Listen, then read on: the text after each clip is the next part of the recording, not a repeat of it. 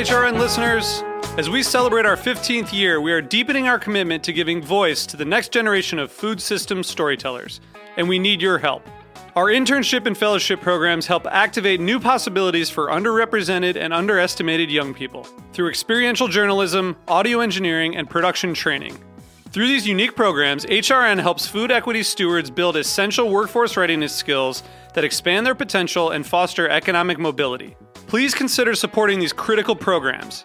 And with a minimum donation, you can be entered to win a dinner for two at an amazing restaurant in one of 8 cities and tickets to a concert at a great venue in one of those cities. We have incredible partners across the country who have donated, as they also share our passion for helping to educate the next generation of food systems storytellers. Check out heritageradionetwork.org/15 to donate and enter to win today. That's heritageradionetwork.org/15 to donate and enter to win today. And make sure you donate before March 31st. Thank you. Welcome back to Heritage Radio Network on Tour. My name is Kat Johnson, and we are broadcasting live from the Slow Food Nations Festival in Denver, Colorado. And right now we're broadcasting from the Taste Marketplace, which has popped up at the corner of Larimer Street and 14th Street. If you're in Denver, come by and see us. And if not, you can listen to us all day today and tomorrow at heritageradionetwork.org/live. And quickly, I want to shout out the sponsors who've made our coverage of Slow Food Nations possible. Thank you to Hearst Ranch Beef, to the Julia Child Foundation, as well as our friend Julie Schaefer. Right now, I'm joined by Mitchell Davis, who's the Executive Vice President of the James Beard Foundation. He's a cookbook author, a journalist, and a scholar with a Ph.D. in food studies from NYU. Welcome, Mitchell. Hi, thank you. I have to, one small correction. As of, I think, last week, I'm now the Chief Strategy Officer of the James Beard Foundation. So congratulations. Thank you. You probably didn't hear it here first, but maybe one you of the... might have, actually, because I can't always remember it, but it's very exciting. Awesome. So how's your role going to change? Not so much. We have a new CEO, Claire Reichenbach, who's got a great vision for how we can weave purpose into the pleasure of food and everything that we do. And so as strategy officer, that will be one of my charges, to find a strategic way to do that. And it's what we've been doing for a long time, what I've been doing, but now it's really integrated into the whole organization. So we're very excited. That's incredible. So that seems to tie in really nicely with Slow Food Nations. Absolutely, 1,000%. So talk about what you're doing here this weekend. What are the events you're involved in? So there's so much going on here. First of all, it's a little bit like a FOMO festival because you can't possibly attend it all. But I'm here specifically to moderate a conversation tonight at the Chef Summit at Zeppelin Station, which will be about the voice and advocacy role that chefs can play for larger food system change. And it's a conversation with Massimo Bottura, just elected #1 chef in the world from the World's 50 Best, but also a passionate advocate for against food waste, and has created this global project called the Refectorio Project in his nonprofit called Food for Soul. And we're also talking with Rick Bayless, an American-grown passionate advocate for local farms and chef advocacy. And I'm so excited to have the two of them from a position, I think, for some people, waking up to the role that chefs can play to make change in their communities more actively than just the things that they normally do in a day-to-day. I think these are two people who've just inspired an entire generation of chefs to do more with what they've got. Who are some chefs now? Because you do a lot of work with the chef boot camps with James Beard, right? Yeah. We've been trying for the last really 10 years or so to take the opportunity we have with chefs as celebrities, let's say, and use that attention that they can garner to advocate for food system change. So when we started, it was just a bit of an idea. Mm-hmm. It was, we weren't even advocating for specific things. We were just trying to encourage and train chefs to use their platform to make the change that they wanted to make. But as an organization and as the community decided to really get fired up, we've taken a real stand against this sorts of change towards sustainability, towards equity and justice and access and all the things that we think make good food. As we like to say now, good food for good is our mission, that trying to determine, find, celebrate, spotlight what good food is, and that includes delicious, but also sustainable and just and equitable, and then use it to make good in the world. So there, I mean, we have 220 chefs who've graduated from our boot camp experience, hundreds more who've participated in different programs, and they're just on fire. Like when you gather them together, you really feel like we can make some change. And in food system work, and we heard this yesterday in some of the Leadership Summit conversations here, it can seem so overwhelming. The world is a big place. There are a lot of big problems. We work in our communities, but we know that there are 800 million people who are food insecure in the world. There are, all sorts of issues that seem intractable. Overwhelming. Yes, and yet Rick and Massimo actually just recently had a dinner at the Beard House, and people say as chefs or as individuals, little steps add up to tremendous change. So what you do in your neighborhood, Massimo's fond of saying, can change the world. Rick said it yesterday, in your restaurant, the decisions you make, if every chef were to make those same decisions, would really have a huge impact. And so we're just trying to inspire people to do good things.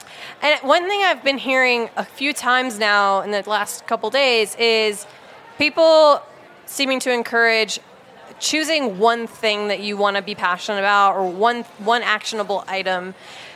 I'm curious, in the James Beard Chef Boot Camp, is that something that you guys are encouraging? And have you is there like a good example you have of a chef who's come away from that and been like, I have one thing that I know that I can make a difference with?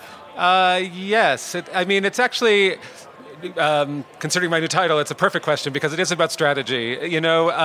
Chefs and people in general, there are so many causes. Today, in our political space, everyone wants to do everything. You don't know where to begin. And the tendency is to do a little here and a little there and a little of that. And that's fine, and those little bits add up. But if you really start to be passionate about one thing and you focus your attention, your energy, your money, experience shows you can have a more lasting impact. And so we've always encouraged chefs, for instance, not really to start their own another nonprofit, but to work within the structures that exist to help support them or broaden them. Ourselves included. If there's an issue if the way that our foundation works on these political issues, if a community of chefs said, this is the thing we are passionate about, it's tremendous right now, and we need to deal with it, that's something that we would seriously consider throwing our support in so that we could facilitate that change. And so a real strategic, and it's hard in politics because politics are also so emotional, but strategy is really important. And I remember very passionately Sam Cass, who was the Obama's chef and then became their main food policy advisor, and who actually is going to be at an event we're doing on Monday. He used to get frustrated from a community of impassioned people who would see any sort of compromise as demoralizing. And of course it's demoralizing. We all want the world to change. But from a strategic perspective, little steps are the way you get to big differences. And so he would encourage people to be like, no, this is one thing. There's another thing.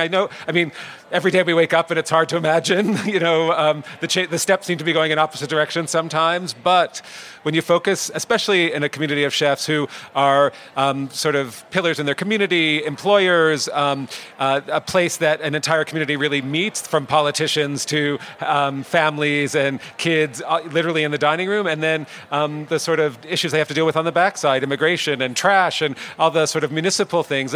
Restaurants are this tremendous nexus. It's part of the reason they have some political clout, because Congress people know that these are nodes of economic, political, social, civil activity in their communities, that politicians themselves go there, and so they have a real power that we've been trying to capitalize on and push some positive change.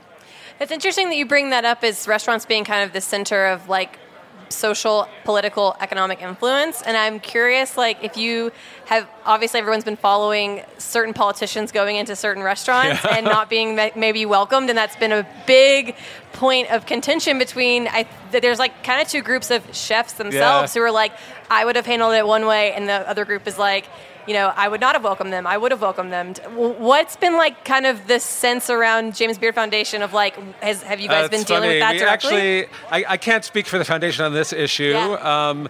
We haven't really addressed it as an organization, although I should go back and talk about it. We've all been watching what's happening.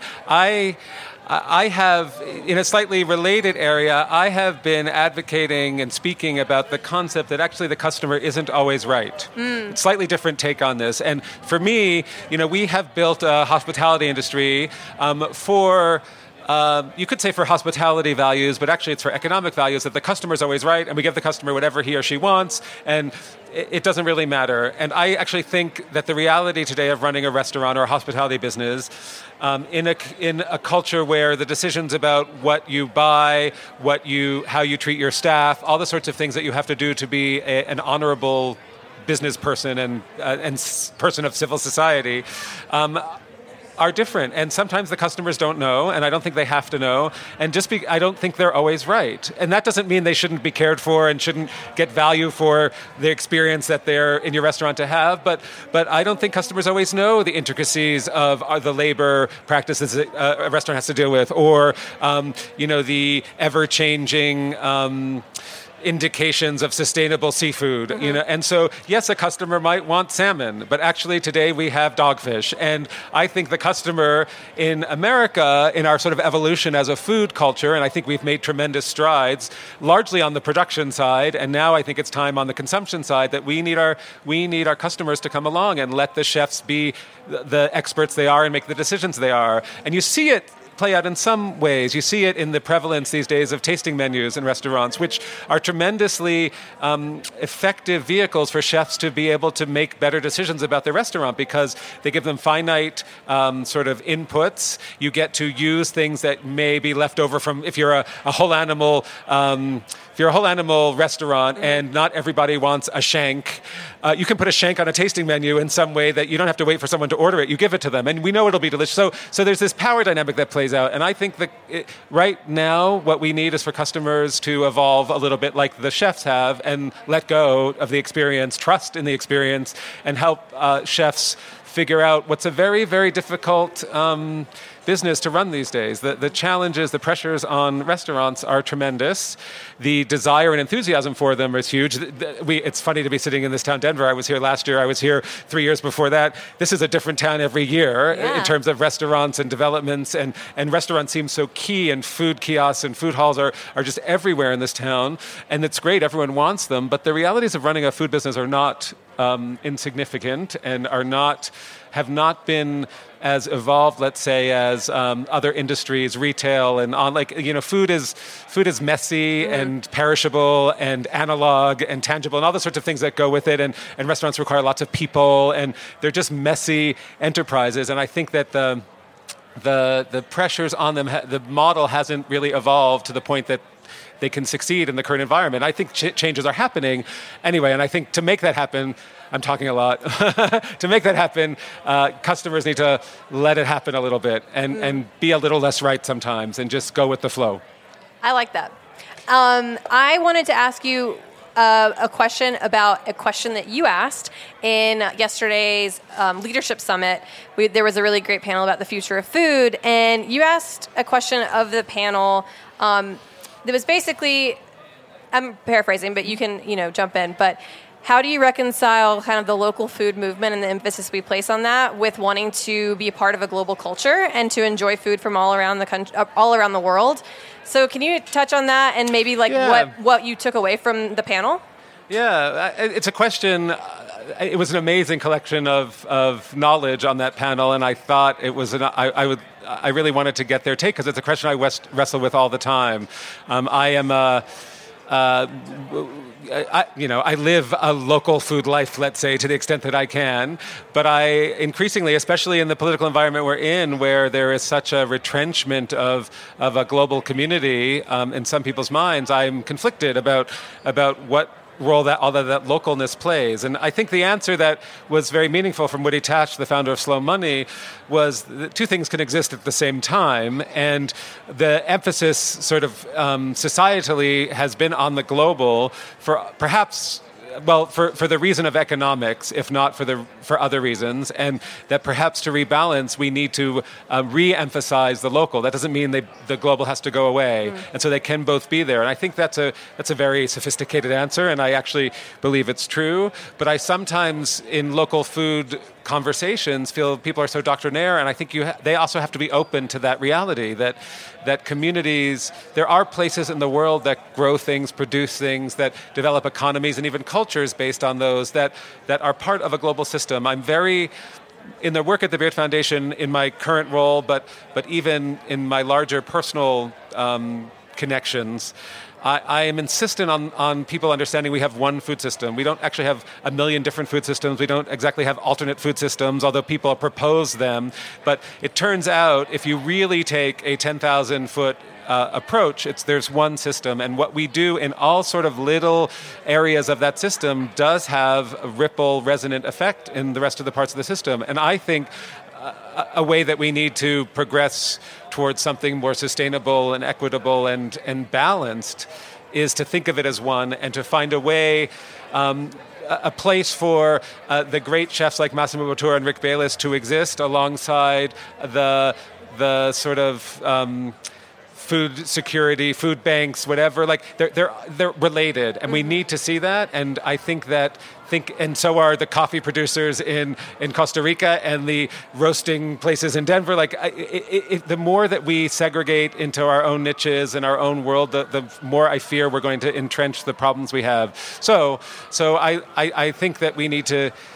I think we need to reconcile the local and the global. And I also think that one thing we did in that overemphasis of global is we removed, obviously, all the regional infrastructure for local. And that's the thing I just think is so powerful right now, especially in the chef community, where I was saying earlier that they employ people, they make things, they sort of create communities and change neighborhood blocks and all that kind of stuff. And we sort of took all the food stuff away from communities also. And I think food provides such a compelling, effective rejuvenation model for communities and regions that we need to be thinking about it that way. The piece I took away from I didn't get to say at the panel, I'll say it now, is I actually think we have to stop thinking about food as food.